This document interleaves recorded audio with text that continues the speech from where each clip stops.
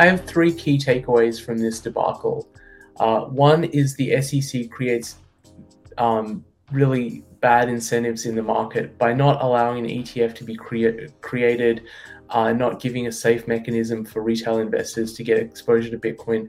They created this huge premium on GBTC, and that ended up creating these, massive misalignments in the market. The second takeaway is that leverage kills. The premium trade would not have killed so many institutions if they'd done it without leverage. The fact that Three Arrows Capital was borrowing from Genesis to turbocharge this trade was part of the reason why they failed. And my third takeaway is there's been a massive failure in the financial media to really cover this and the FTX case, and to just believe, to be so credulous to believe some of the statements coming from the CEOs without really pressing them. I think the media has failed as an institution in this financial space, especially in the kind of crypto space.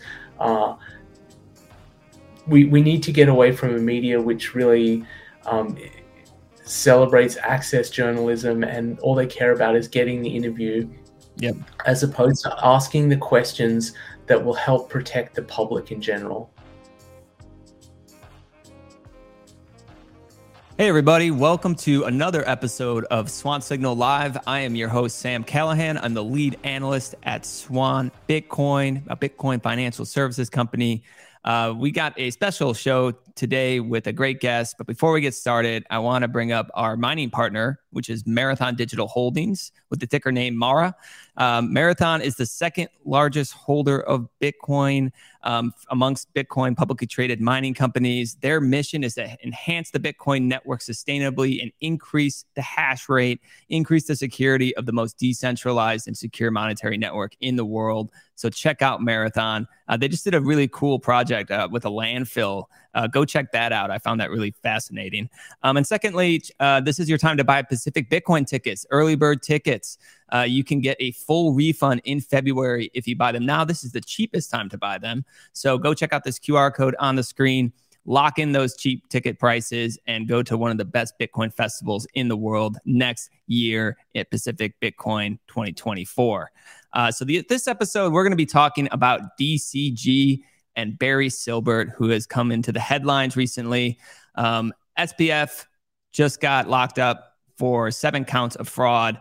Could this be bigger? Could DCG, which is one of the largest, oldest companies, be enthralled in fraudulent activities? Right now, there's still questions that remain in terms of their guilt, but there are a lot of reasons to doubt some of the facts that were pushed on the public during some of the collapses that occurred in 2022. And now there's a civil lawsuit with the Attorney General of New York against Barry Silbert, Genesis, DCG, Genesis former CEO Michael Mora, and Gemini. And today we have Vijay Boyapati, who is the author of The Bullish Case for Bitcoin, as well as a senior engineer at Swan Bitcoin. Vijay, welcome to the show. You wrote a fantastic thread that broke down some of this very complex web between Genesis, DCG, Grayscale. I thought you'd be the perfect guest to come on the show, so thanks for coming on, my friend. It's great seeing you again, Sam. Yeah, and I guess it's a birthday, right? It is. Happy birthday. Thank you. So I wanted to throw up a little former tweet from Barry Silbert. If Jacob, if you could throw that on the screen. There is a daisy chain of borrowers and lenders in the crypto space, most well capitalized, but some are not. Lots of leverage still in the ecosystem, including some non-obvious places. Important to understand counterparty risk and where are the weak links in the chain. That was June 2021, and maybe Barry knew, but we didn't know that daisy chain would lead all the way back to DCG and Genesis, his own companies. And so first, Vijay, what do you make of that tweet right there? It's very ironic. There's also a tweet by Barry to Sam Bankman-Fried where he says, "It's my turn, Sam," and it might be his turn to join Sam in jail.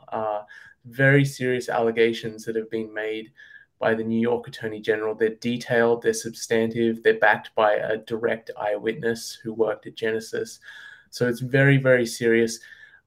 Most people know the story of Sam Bankman-Fried now, and what happened, and how he was borrowing, his hedge fund Alameda was borrowing user funds from FTX, and how they lost those funds, and really why he deserves to be in jail. But not many people know about the story of DCG and Genesis, which I think is every bit, if not more important than the FTX story, because Genesis was a central part of the market, and has been for a very, very long time.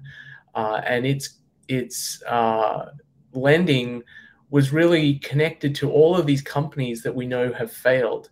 BlockFi, Three Arrows Capital, all of these companies that went under. FTX as well was involved. Sorry, Stable Alameda and finance. FTX. Yep. Yeah, they were borrowing from Genesis as well. So they played this very crucial role in the market, but most people don't know about them because they mostly dealt with institutions and high net worth individuals. But they were really the only prime brokerage service in the market, and so they were relied on by all of these other institutions. So they're at the center of the story, but yet it has received very little attention from the media and in general. And I did a kind of deep dive on the New York Attorney General complaint and looked at a whole bunch of public information that was available, and I summarized it. Also summarized historically, where do these companies come from? What's their significance? How do they relate to each other? And I put that in a long tweet thread, and I thought it might get some interest, but it really blew up. It's been viewed over almost 2 million times, and I think there's a lot of interest in. Well, this story seems significant. This is just as important and big as FTX, and maybe one of the oldest players in the space, the CEO of the oldest player in the space. He might go to jail as well. Yeah, I mean, I think it's probably helpful if we go back and explain the origins of DCG. It's one of the oldest companies. It's founded in 2015, and it's basically a conglomerate. Like it invested in over 200 cryptocurrency companies. But really that empire, the crown jewels of that empire was Grayscale and Genesis. And he brought up Genesis being the kind of the blue chip prime broker. So they did all the lending to institutional investors. And then you have Grayscale, which has the Grayscale Bitcoin Trust. Can you maybe break down just a little bit further the relationship between those three entities? Yeah, of course. So maybe we should step back a little bit more even than that and talk a bit about Barry Silbert, who worked in the finance space and had a successful company called Second Market, which he sold. And then he had a bunch of capital available and decided that the next big thing was Bitcoin and the crypto market. He's definitely done a lot of investing in crypto. And he started with Grayscale, which created the first fund that made it possible for people to invest through their brokerage accounts and get exposure to Bitcoin. And the thing that's really interesting about this is the way this fund is structured is not an ETF. So the idea is that the fund would track the price of Bitcoin, but it wouldn't do this in a perfect way, because ETFs have this redemption mechanism where if the price goes above the underlying asset, then there's a way to kind of arbitrage that. There's these qualified participants who can arbitrage that, and then the price goes back down to track the underlying assets. Grayscale's fund, GBTC, did not have that redemption mechanism. So they offered this fund back in, I believe it's 2013, Correct, when it was first created.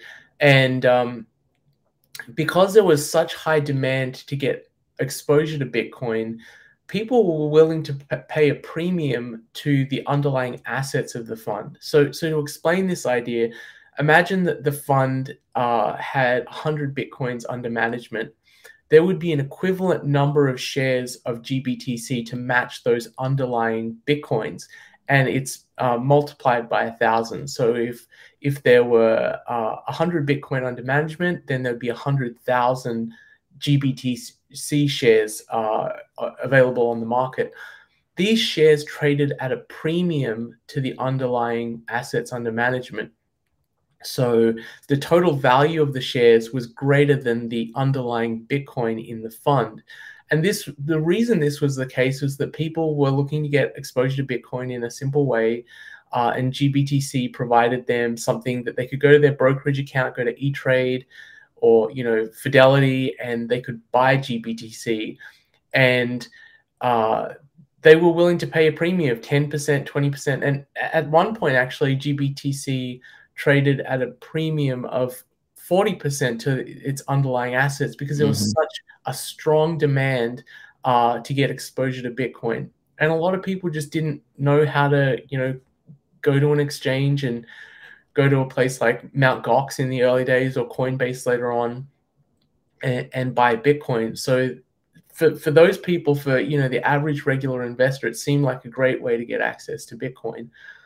But this premium, the value of the fund being greater than the underlying assets, created this arbitrage trade that was used by a lot of funds from, I would say, probably about 2018, 2019 onwards.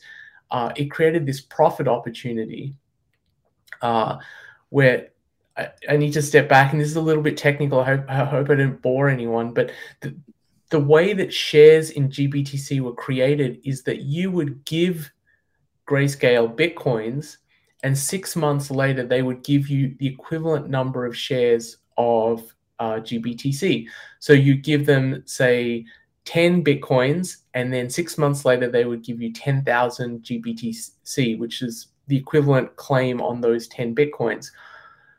But suddenly, the GBTC you get back has a premium to the Bitcoins you gave to Grayscale. Yep. So there's this market opportunity where you can give them Bitcoin, and you can make this market neutral trade where you give them Bitcoin and you short Bitcoin at the same time. So you're market neutral. You don't care about where the price of Bitcoin goes. They give you back 6 months later the GBTC, which are worth more than the Bitcoins that you gave them. You cover your short, and you're essentially farming this premium. And if the premium is, say, 20, 30, or 40%, that's substantial. You're getting a lot of money back doing this arbitrage trade. Yep. And a bunch of companies recognized this was a huge profit opportunity. And one of these companies happened to be Three Arrows Capital. Yep. This hedge fund, which is, fairly notorious now. They saw this trade and they were like, wow, there's a big profit opportunity here. Yeah. Yeah. So when people get Bitcoin or gave them Bitcoin, the shares would get locked up for 6 months. And that's when they would put on the short position. And then they receive the shares at NAV, at the price of the underlying. And if it's trading at a 40% premium, the shares, they just collect that difference. And so it's basically free money. Exactly. And it was free money. That's a good way of thinking about it. Right. And you could see a lot of these institutional investors did this. And BlockFi and Three Arrows Capital were some of the biggest ones. They were some of the biggest holders of GBTC for at one point in 2021 because they are putting on this trade and they're just rolling it every 6 months. Exactly. And you can accumulate if you're doing 40, let's say maybe not the high point was 40%. Let's say you're doing 25, 30% twice a year. You can compound returns very, very quickly and make a lot of money. So these hedge funds and institutions that recognize this trade were making a lot of money in the early days. And it was a huge source of profit for Three Arrows Capital. It was their main driver of profit. Yeah, and also, but let's talk about how there was also incentives for DCG, Genesis, and Grayscale really to put on this trade, because what happened was Three Arrows Capital and others started to put on this trade with leverage. And where did they get the leverage from, Vijay? Yeah, so this is a good reminder. We need to step back a little bit again. And so we've been talking about Grayscale, and Grayscale offered this Bitcoin fund, which was GBTC.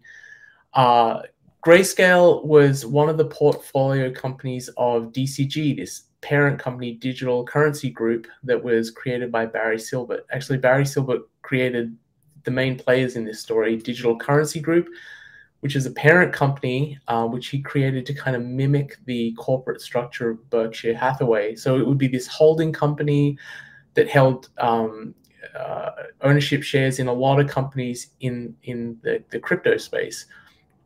And the other company that it was a portfolio company was Genesis.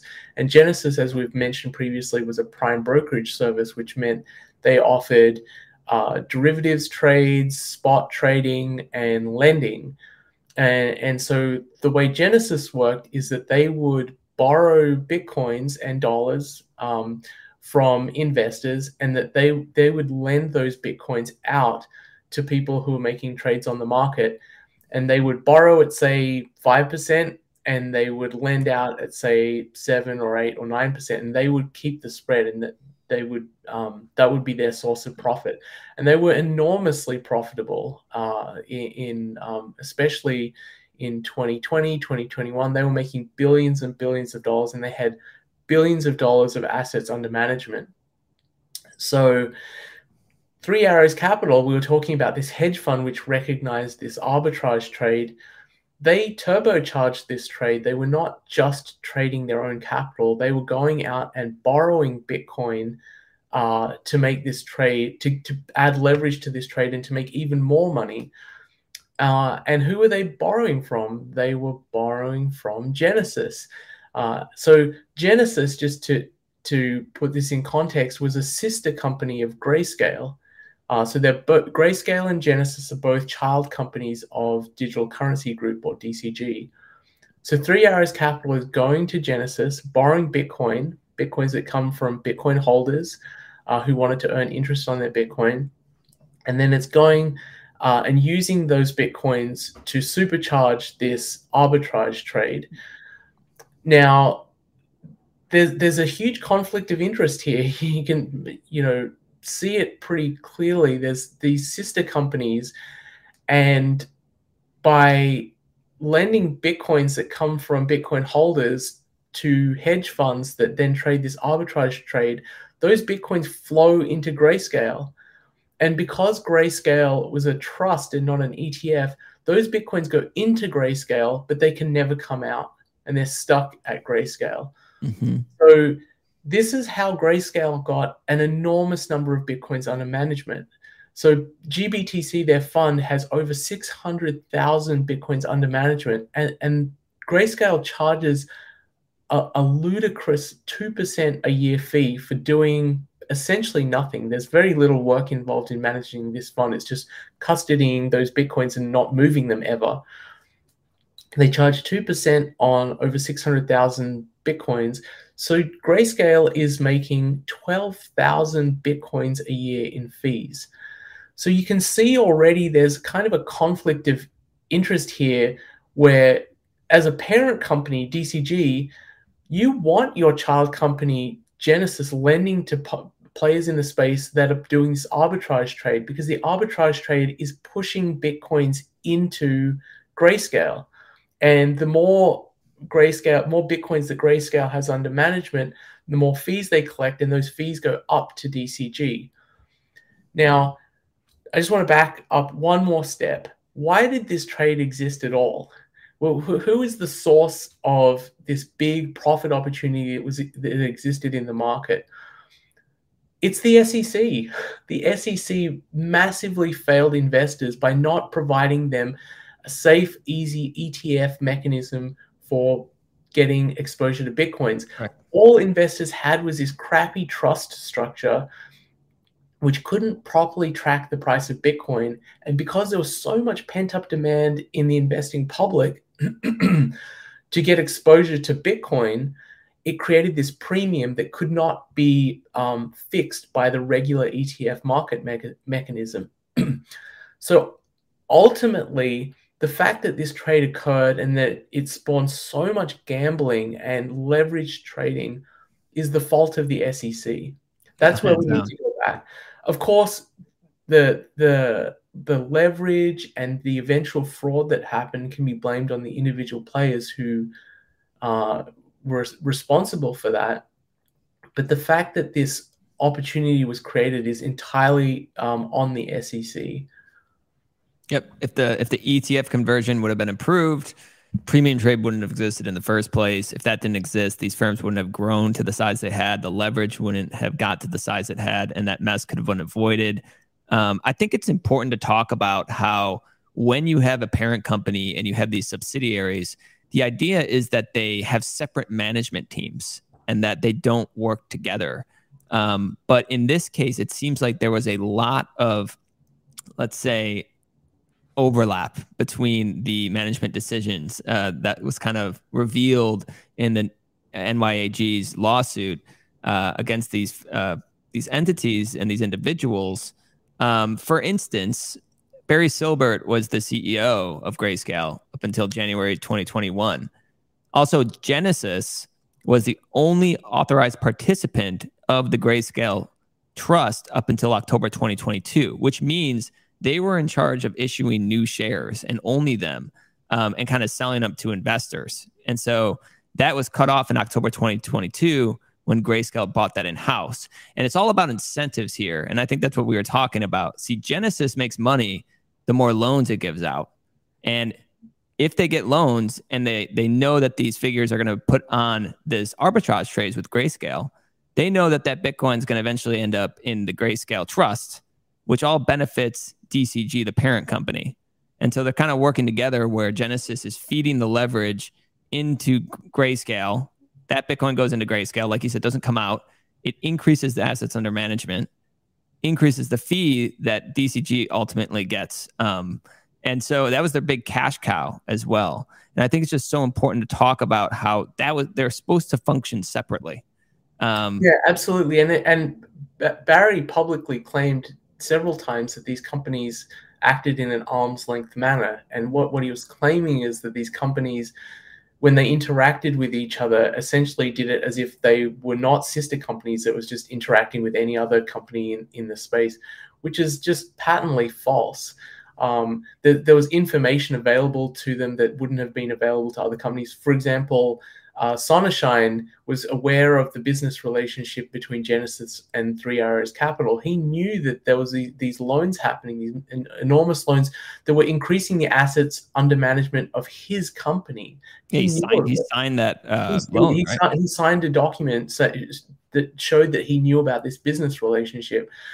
And just to add to what you were saying before, Barry Silbert was on the board of Genesis Trading, I believe until July 2022. So he was on the board of Genesis Trading from 2013 to 2022, mid-2022. Genesis, I should also say, Genesis is an interesting company. It actually had two internal companies. Like legally, there were two parts to Genesis. Anyone who used Genesis may not have known this. It looked like one company, but there was Genesis Trading and there was Genesis Lending. And although they were legally separate companies, they shared office space. Till I believe in 2022, and when the board was created, it was two of the three members were from DCG, so it was definitely not an independent company. It was not running independently. Yeah, it was certainly tied to its namesake, Genesis Trading, which was controlled by Barry. So this is so incestuous when you think about how these companies were interacting with each other. Yeah. And like the one thing that I found was shocking was, so Genesis, they always said that they were like over collateralized. So they basically had some of their clients basically would have to post like above 100% collateral. But what was discovered was that there was the same rules for everybody, right? So like Three Arrows Capital, for instance, was able to borrow an obscene amount of $2.3 billion to put on various trades. And the collateral that they received, not only was it under collateralized, but it was like GBTC itself, as well as like coins like AVEX token and NEAR token. And so they accepted these coins that eventually lost like 80% of their value in the bear market. That was the collateral they accepted from these larger hedge funds, whereas other clients had to put over collateralized for their loans. And then also DCG itself took on loans from Genesis, and they were completely unsecured. So they didn't have to put up any collateral. And so there wasn't the same rules for different players. And when Three Arrows Capital did that, it was such poor risk management. It's crazy to think about how they gave one counterparty a loan of that size with that collateral. And the one little detail that I'll say as well is basically when Three Arrows Capital put on this GBTC arbitrage trade, they basically had to hold those shares for 6 months and they would be illiquid. But what they did was that's what the collateral they used to get even more Bitcoin to put on the trade more. And so Genesis just accepted the GBTC back as collateral. Now that's a problem because Genesis is an affiliate. And so what that means is there's a rule called Rule 144A, which makes that position extremely illiquid because they couldn't sell all that for cash because there's a rule in place where if you're an affiliate, you can only sell about 1% of the average weekly trading volume, or I think 1% of the outstanding shares, either or, at a time every month. So or every quarter. So they're completely restricted from selling those GBTC shares that they received as collateral. Yeah, that's an incredibly important point that you just made there. And this is not the kind of risk management you'd ever do unless there was an underlying conflict of interest. You would not, if you're making a loan to someone and you're taking collateral to protect that loan, you would want that collateral to be deeply liquid and you would want the ability to sell it. If you take GBTC as collateral and you have a regulatory prevention for selling that capital, you put yourself in an enormous risk. And that's what happened. They lent over $2 billion to Three Arrows Capital. And maybe we can continue the story about what happened with Three Arrows Capital. Yep, let's do it. Yeah, so this trade existed for several years, this premium trade. But eventually it went away, and I think it was in 2021. I can't remember. I have it in my thread. I don't remember the exact. I say it's February. I think 24th is when the premium disappeared. Yeah, I have it. It's a day that will live in infamy. That's what I have it here. February 23rd, 2021. That was the first time that the premium on GBTC went away, and it's never come back. And in fact, the premium turned into a discount and got as low as 48% at one point, which meant that you went from the fund being worth more than its underlying assets to being worth less than its underlying assets. So at one point, it was only worth half of its underlying assets. So firstly, why did that happen? It happened because people got new ways to get exposure to Bitcoin in their brokerage accounts. So, for instance, you could buy MicroStrategy. MicroStrategy is almost like an ETF on Bitcoin because their company is the actual functioning business of MicroStrategy is worth fairly small amount relative to the amount of Bitcoin that they hold. There were futures ETFs. It just became easier to go and buy Bitcoin. You could do it. There was also the Toronto Stock Exchange, like spot Bitcoin ETF, as well as different Bitcoin trusts with smaller fees. They all hit the market, whereas GBTC kind of was the only game in town for a long time. Now there's a lot of different options for people that were really attractive. Totally. So there are all these different options that people could use to get exposure to Bitcoin from their brokerage account. Ironically, even though the people had these options and there was competition for GBTC, that doesn't change their assets under management. They still have those assets under management. Those Bitcoins are locked in GBTC. There's no way for them to get out. They're trapped. It's like a Hotel California. You go in and you can never come out. So anyway, so this is the part of the story. The GBTC premium disappears on February 23rd, 2021. And so this massive cash cow that all these institutions like Three Arrows Capital were using, this arbitrage trade, essentially disappears overnight. And so they have to look for other profit opportunities. And Three Arrows Capital went and found another one, which was the Terra Luna carry trade. I don't want to go into too much to the details of how that carry trade worked.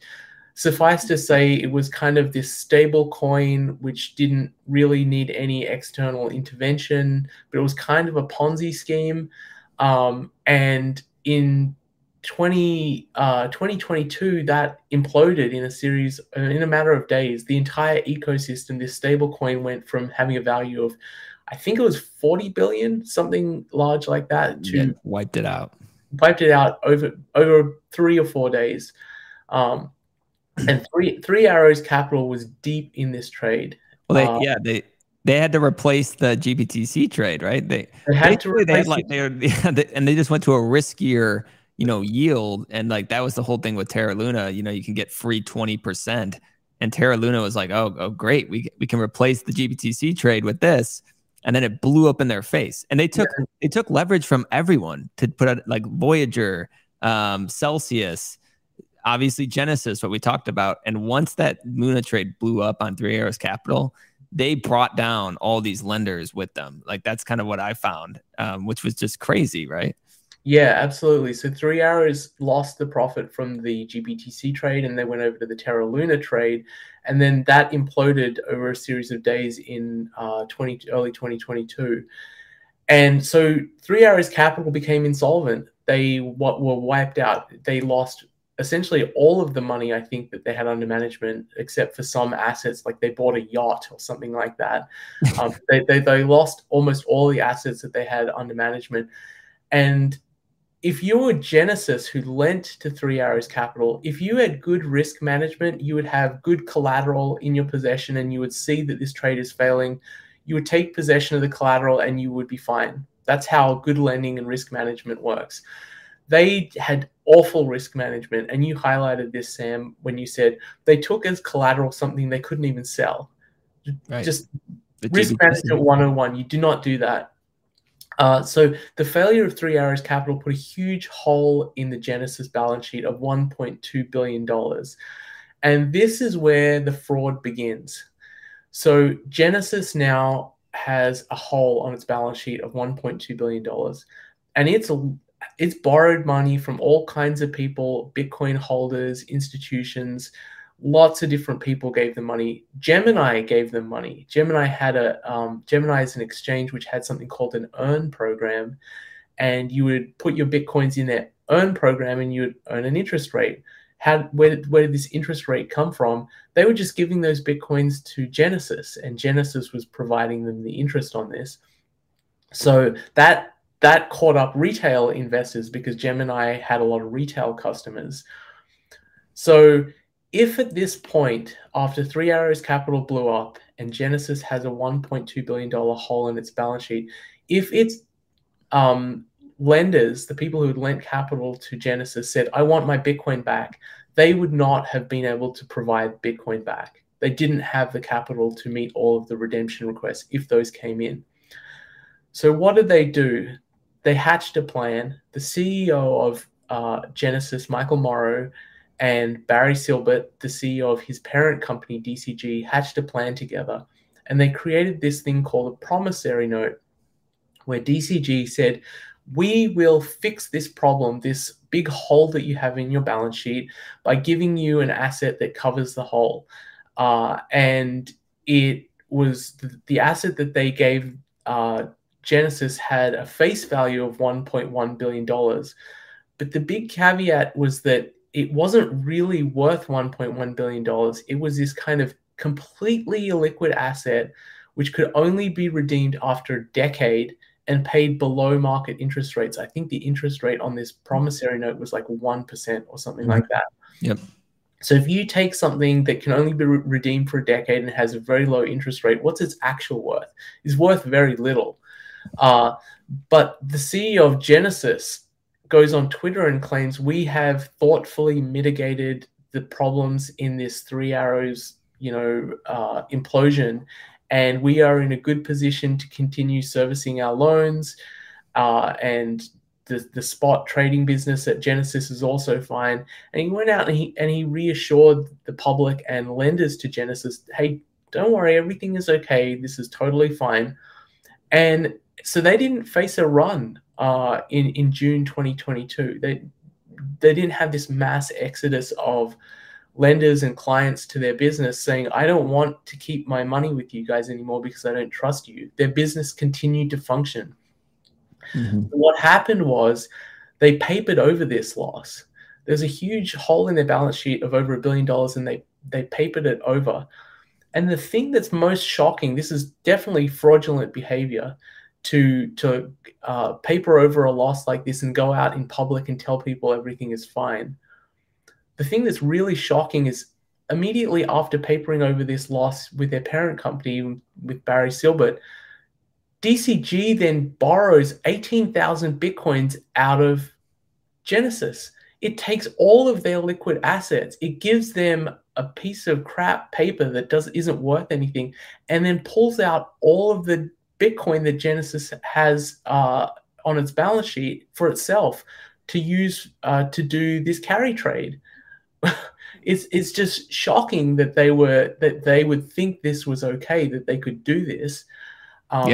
They were essentially using Genesis as their piggy bank. DCG was using Genesis as their piggy bank, and they did it in a fraudulent way because they were telling the public everything's okay. We've filled the hole in the balance sheet. They have enough capital to operate, and behind the scenes, they're taking all of the liquid assets out of Genesis. Yeah, so I mean, alleged fraud. Let's just say that, alleged fraud. Yes, they have not been convicted, but this looks incredibly bad. Let me try to summarize a little bit. So Three Arrows Capital blows the 1.1 billion out. Now they do the 1.1 promissory note, and like you said, it's not paid back until 10 years later. It's very illiquid, but it's like an accounting trick because they counted it as a current asset on their balance sheet. And that's when a current asset's defined as one that can be reduced to cash within a year. That's what the accounting definition of a current asset is. And that obviously wasn't. It's not till 10 years later. And so it was a balance sheet problem. Like, it was an equity problem for them. Like, it got blown out.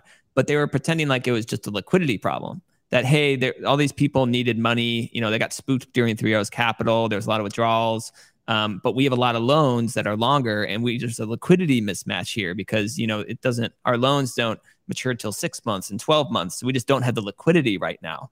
But our balance sheet's fine. But really, it was just papered over by this 1.1 promissory note. And just to recap what you said, it's so important because the parent company, as they were going through a so-called liquidity problem, they were sucking liquidity out. So they were basically taking on these big loans that were unsecured.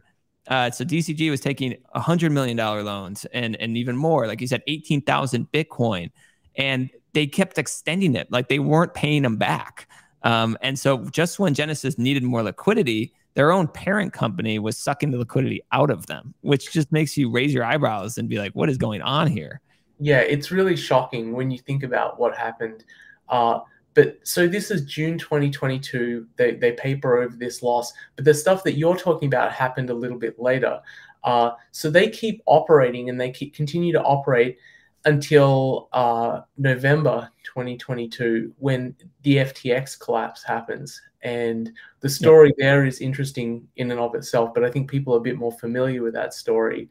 The CoinDesk article comes out that Alameda has all these FTT tokens on its balance sheet, and people panic. Users of FTX panic. They withdraw their funds, and within a few days, FTX goes out of business and goes into bankruptcy.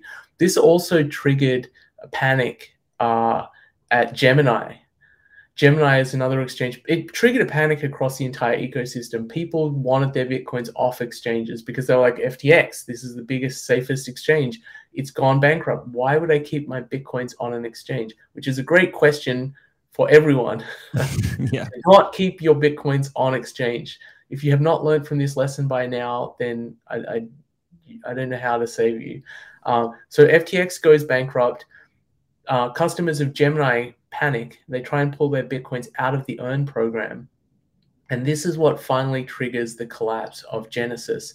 Genesis does not have assets on hand, liquidity to meet customer withdrawals. Because, as you pointed out, Sam, DCG pulled all the liquidity out of Genesis.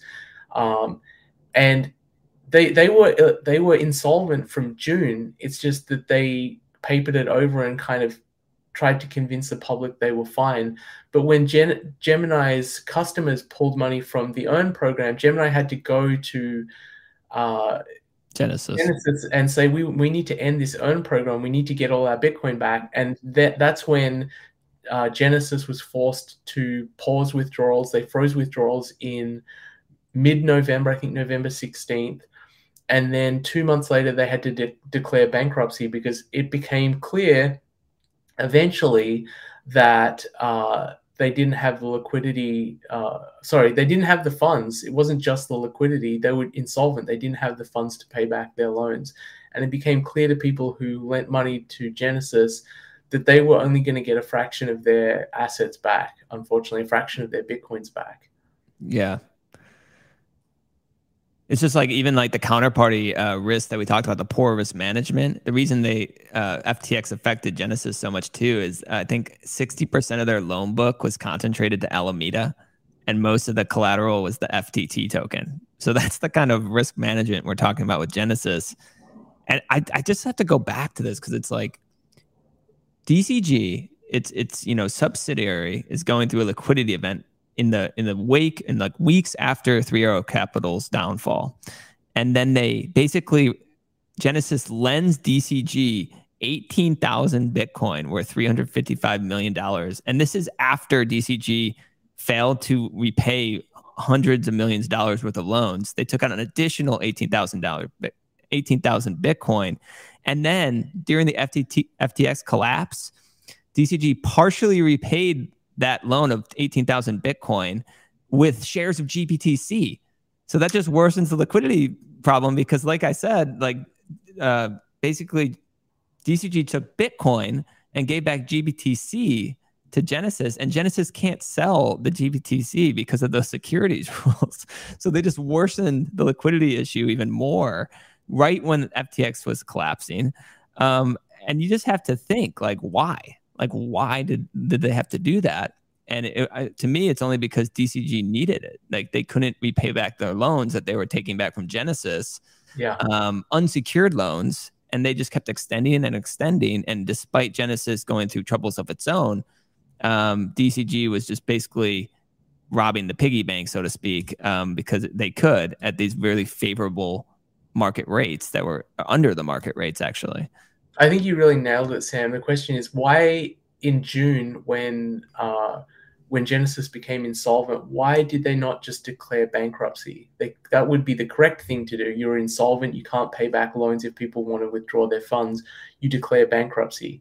The reason they didn't declare bankruptcy is because that would have caught DCG up in this whole mess, because DCG had loans from Genesis. So instead of doing the right thing, they papered over the loss, they tried to reassure the public, and then they drained all of the liquidity out of Genesis and up into DCG. Just absolutely shocking behavior. And the fact that this hasn't received as much attention as the FTX case, I think is much more important because Genesis played a central role in the market. I think this has been a huge failure of the financial media. Both because the hard questions weren't asked. This was true of FTX too, where people just kind of bought whatever Sam Bankman-Fried said. But I think it's even worse in the case of Genesis and DCG because they played such a central role in the market. It's been clear since the New York Attorney General filed this suit that something very untoward was happening at these companies. And you could probably also tell by other signs. If you were paying really close attention, Michael Morrow was forced out of Genesis, or he jumped ship a little bit after they did this kind of fraudulent promissory note. And then a few months later, Larry Summers, who was an advisor to the company, also left the company. They probably had an inkling that this was not going to end well, that something very fishy was going on. And of course, now Michael Morrow, the former CEO of Genesis, has been caught up in this lawsuit by the New York Attorney General. The financial media really needs to look at itself and have some accountability and say, we were not asking hard questions and we were not following up. It's really only independent journalists who are not working for any of these big corporations who've been asking the hard questions and poking and prodding and saying, is this legit? Are you actually solvent? Can you pay back your loans? And so this is a real problem for the public in general. They trusted these companies. Genesis was always thought to be the adult in the room. This was the general, consensus in the market, was that, there are all these shady companies out there, Celsius and Voyager, run by shady people. But don't worry, Genesis is the adult in the room. They have good risk management. They know what they're doing. They only lend and borrow from large institutions. But the truth is, they were every bit as degenerate as any one of these other companies that gambled user funds. And so I think they need to face the same level of scrutiny and accountability and ultimately punishment that any of these other companies faced. If you look at the evidence, which I think is damning, Barry Silbert should be in jail with Sam Bankman-Fried. How this plays out, whether it becomes a criminal case or not, is going to be very interesting over the next few months, because the complaint from the New York Attorney General is civil, which means she is seeking damages. Letitia James is the Attorney General there. She's seeking damages, and she's also seeking to ban DCG and Gemini operating in New York, which is essentially a death sentence for those companies. If they cannot operate in New York, they will die. But the question is whether the Southern District or the Eastern District of New York follow up with criminal charges. I expect they will. I think the number of people who have been harmed by this, I think it's over 200,000 regular retail investors have faced loss of funds. The losses are enormous. A lot of people have been caught up and affected by this.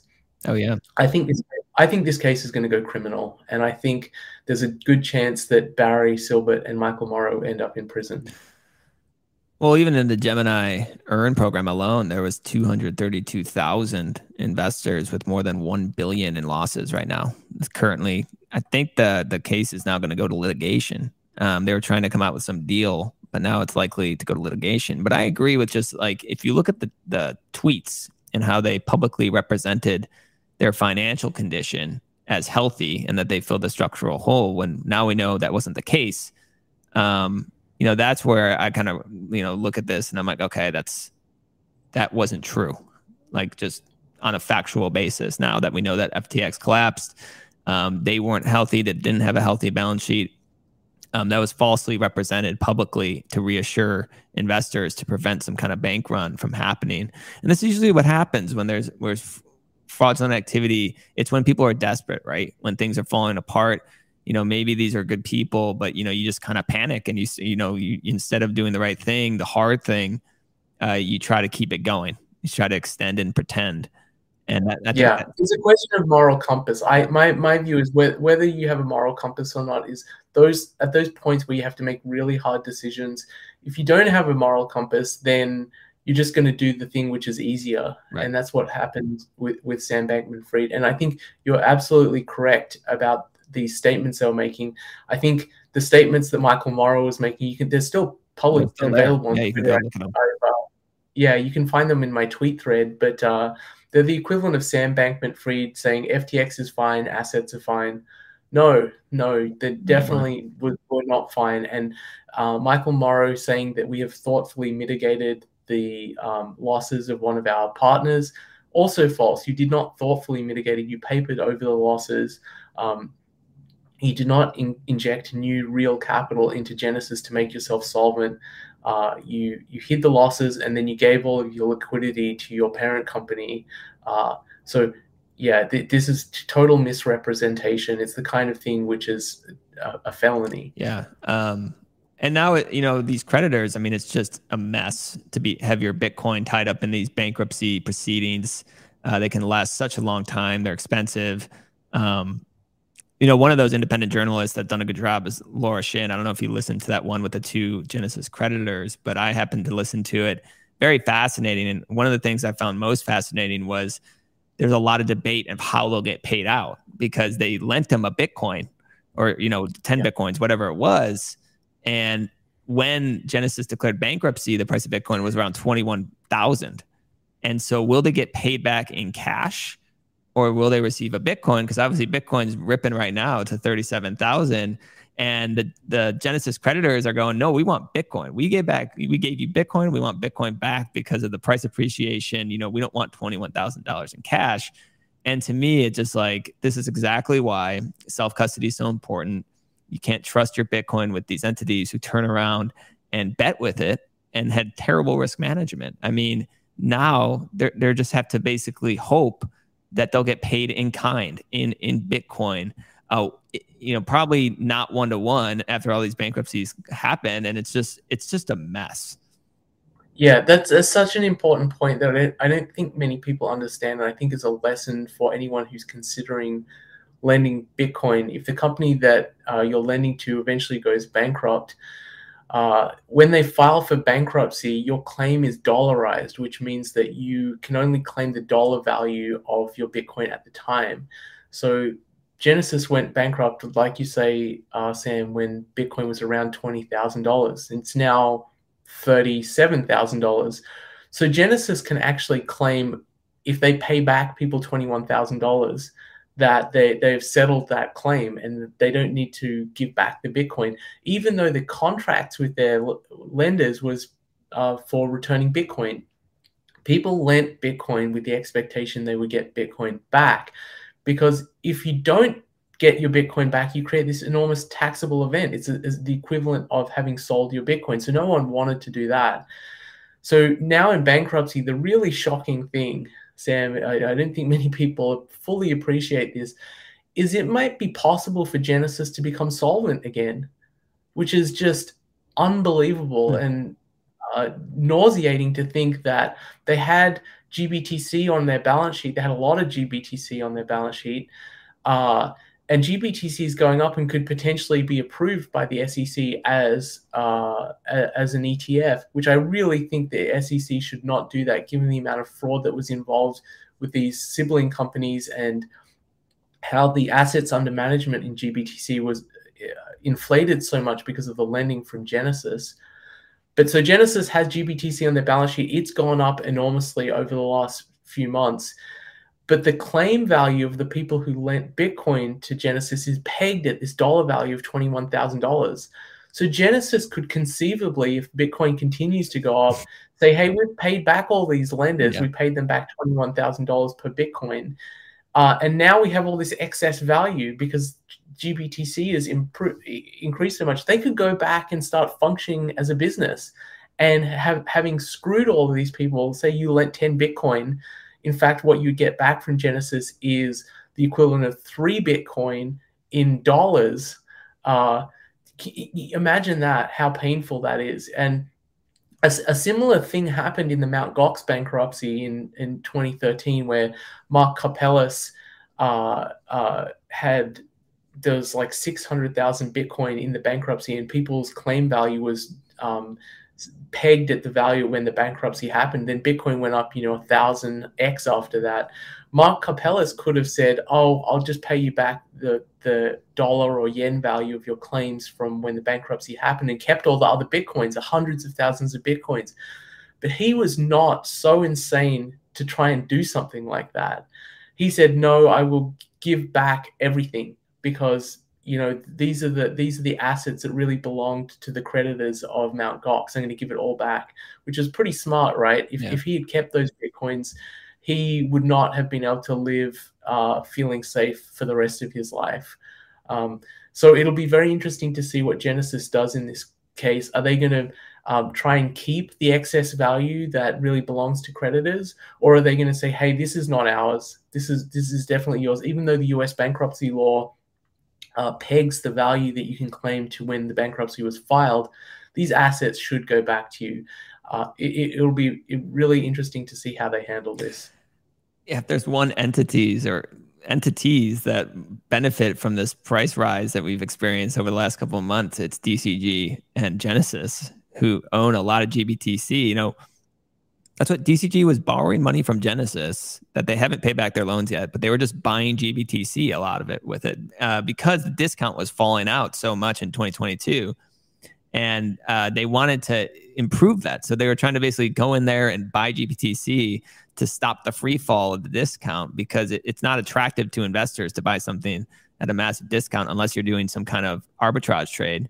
And so they basically own almost 10% of the GBTC at one point, DCG. And so they benefited from it going up 200+% this year at a time when there's a lot of expenses going on for them legally. And you just have to think in terms of this ETF conversion, whether that's going to happen. Like, I got my thoughts, but you said that you don't think the SEC should do it. What do you peg the odds that it will, though? Like, how will this play out in terms of the odds of the GBTC getting converted? Because obviously Grayscale just won that lawsuit against the SEC. But on the other side of the fence, you have DCG currently in this whole separate civil lawsuit, the parent company of Grayscale. Do you see that affecting things in terms of Grayscale's approval? I think there's a pretty good chance that an ETF will be approved. I can't speak to exactly how the SEC is going to treat Grayscale and the approval of GBTC. Grayscale could argue, hey, we were a sister company, we're not involved in that. But really, that's nonsense if you look at how closely tied these companies were. I think if the SEC does its job, it will approve the other ETFs, but will block Grayscale's ETF, and will say there's too much of a pall over this whole business here because of the amount of interactions between these companies, the assets under management coming from loans that were fraudulent. We need to see how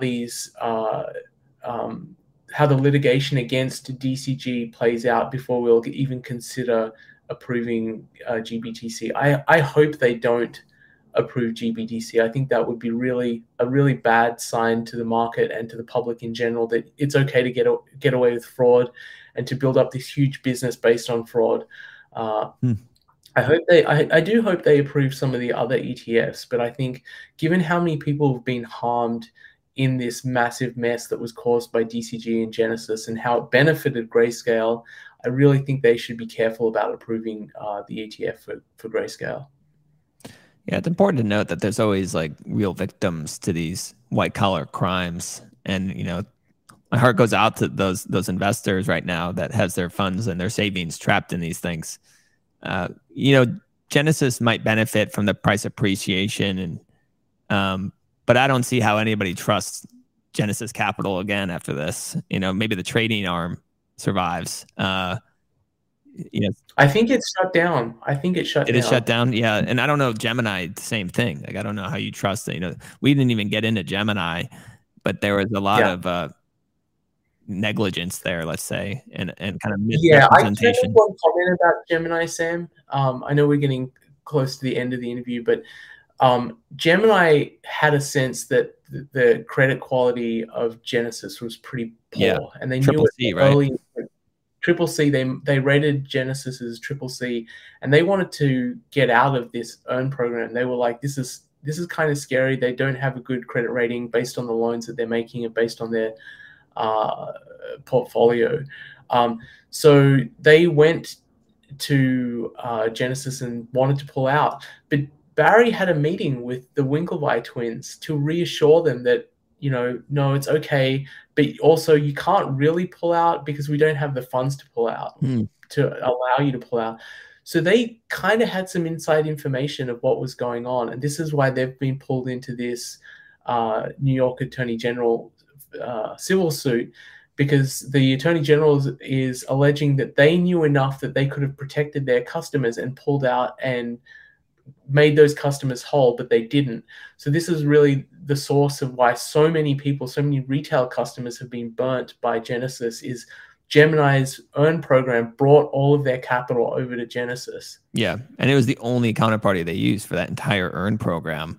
And they kind of knew about this. They knew about the concentration of loans at Genesis. They rated it a triple C, which I think meant that in an economic downturn, it had like a 40 to 50% chance of defaulting in terms of Genesis. And Gemini knew that, but they didn't disclose those risks to the public or their customers. They, publicly said it was liquid and safe, and they did due diligence. And at the same time, in meetings, they were talking about how they would protect themselves. And there was even like risks, people who worked at the risk department in Gemini removing their own funds, their personal funds from the Earn program, while they were saying something very different to their clients. So, yeah. Can I make one extra point related to this? Go on. There's we don't have a hard stop or anything. Yeah. There's another wrinkle in this, which was the loans that Gemini was making using its customer funds from the Earn program to Genesis.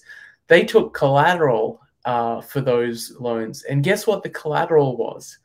GBTC. They took GBTC as collateral, and interestingly, they took possession.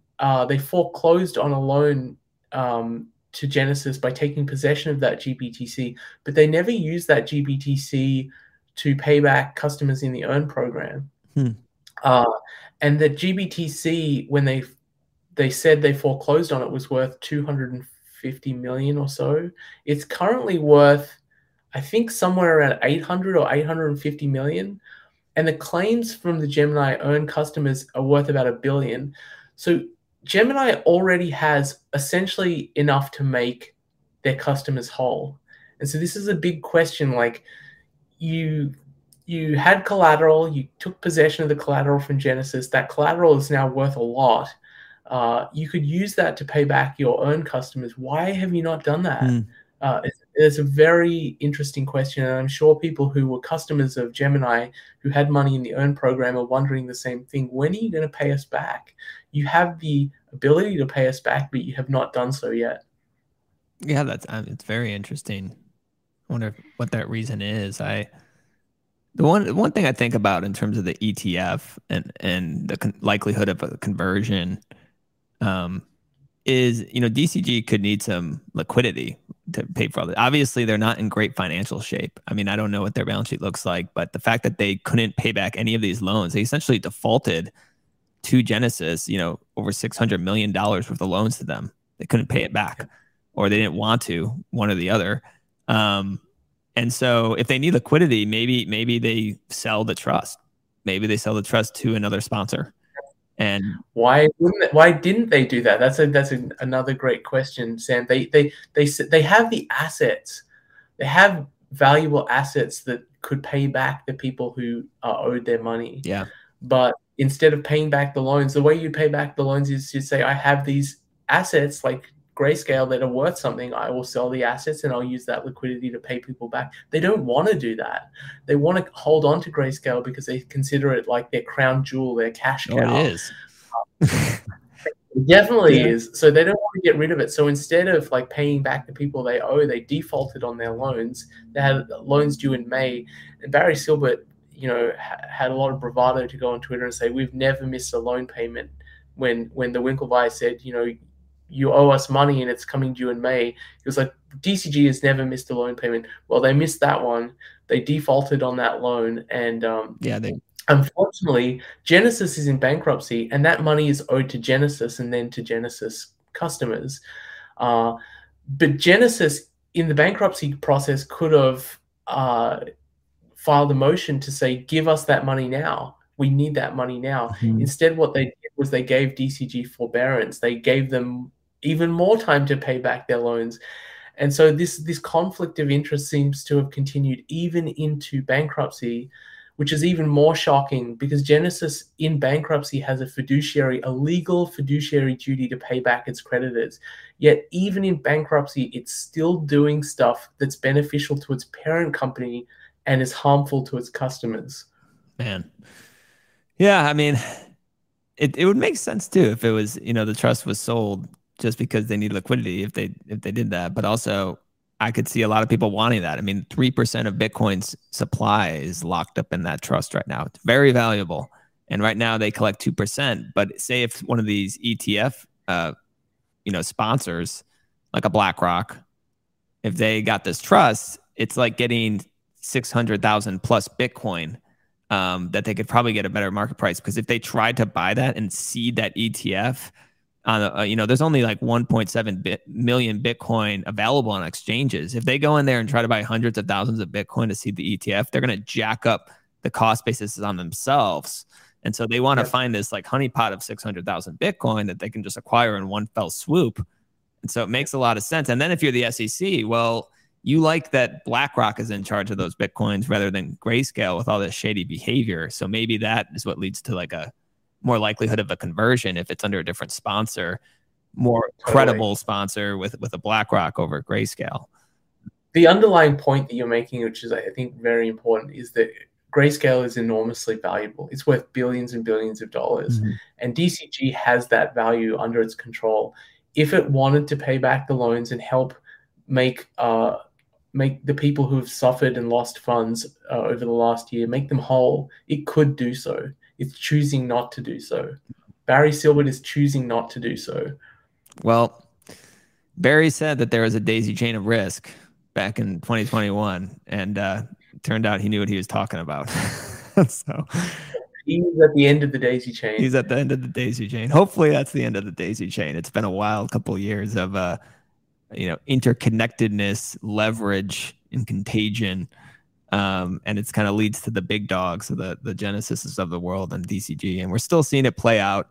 I have to say, like, DCG says that lawsuits without merit, they haven't been proven guilty of any of these things. We're just kind of sharing what was publicly available information. We're going to let the courts kind of decide these things. But certainly there's some shady intercompany loans going on, some conflicts of interests. The incentives there just seem like not good in terms of, perpetrating these more, shady behaviors. And I just, we'll see what happens from it. I want to thank you so much for joining us. If you could like leave the listeners with maybe like one lesson or two that you think they should take away from this whole debacle, maybe that's a good way for us to end it. I have three key takeaways from this debacle. One is the SEC creates really bad incentives in the market by not allowing an ETF to be created, not giving a safe mechanism for retail investors to get exposure to Bitcoin. They created this huge premium on GBTC, and that ended up creating these massive misalignments in the market. The second takeaway is that leverage kills. The premium trade would not have killed so many institutions if they'd done it without leverage. The fact that Three Arrows Capital was borrowing from Genesis to turbocharge this trade was part of the reason why they failed. And my third takeaway is there's been a massive failure in the financial media to really cover this and the FTX case, and to just believe, to be so credulous to believe some of the statements coming from the CEOs without really pressing them. I think the media has failed as an institution in this financial space, especially in the kind of crypto space. We need to get away from a media which really celebrates access journalism, and all they care about is getting the interview, as opposed to asking the questions that will help protect the public in general. 100%. The fourth takeaway I would just say is self-custody your Bitcoin. Yeah. If this all felt like this all felt like a huge web and confused you, well, guess what? You didn't have to worry about any of it if you just self-custodied your Bitcoin. All these paper Bitcoin products and leverage. If you just hold spot Bitcoin, there's no counterparty risk. You don't have to trust a Genesis to handle your Bitcoin. And that's why we kind of advocate for that so much, because that's kind of a key part of Bitcoin's value proposition is self-custody. Well, Vijay, thank you so much. This was really fun. Great having you back on the show. And if people want to follow your work, where can they find you? Twitter is probably the best place. That's where you'll find this long thread that I did on DCG and Genesis and the fraud that happened. It's real_Vijay on Twitter. Yep, and we'll probably throw that thread in the show notes for everyone if they want to check it out. Thanks for sharing your expertise, and you have yourself a wonderful rest of your birthday, my friend. Thanks again for coming on Swan Signal Live. Thanks, Sam. Great seeing you. Well, guys, there you have it. It's going to be interesting to see how that plays out. I would just keep your eyes on DCG, keep it on the court developments there, because it's going to be interesting to see how that impacts the conversion of the GPTC into a spot Bitcoin ETF, and who will be in control of those over 600,000 Bitcoin. Maybe next year it'll be somebody different. So thanks again for Vijay for coming on the show. And thank you to all you guys who tuned in and listened. Like, comment, post. Let me know how I can improve and what guests you want to come on the show next. Always appreciate to have you guys here. And lastly, this is your last chance over the next couple months to lock in these early bird tickets for Pacific Bitcoin 2024. You can get a full refund by February, so there's not much risk to doing it now. If you think you might go, lock in those cheap prices now. It was an amazing time out in Santa Monica in October. Why not go hang out with a bunch of Bitcoiners? Pacific Bitcoin Festival 2024. Check it out. Go to the QR code. And that's it for this show. Thank you. Thanks for listening to Swan Signal Live.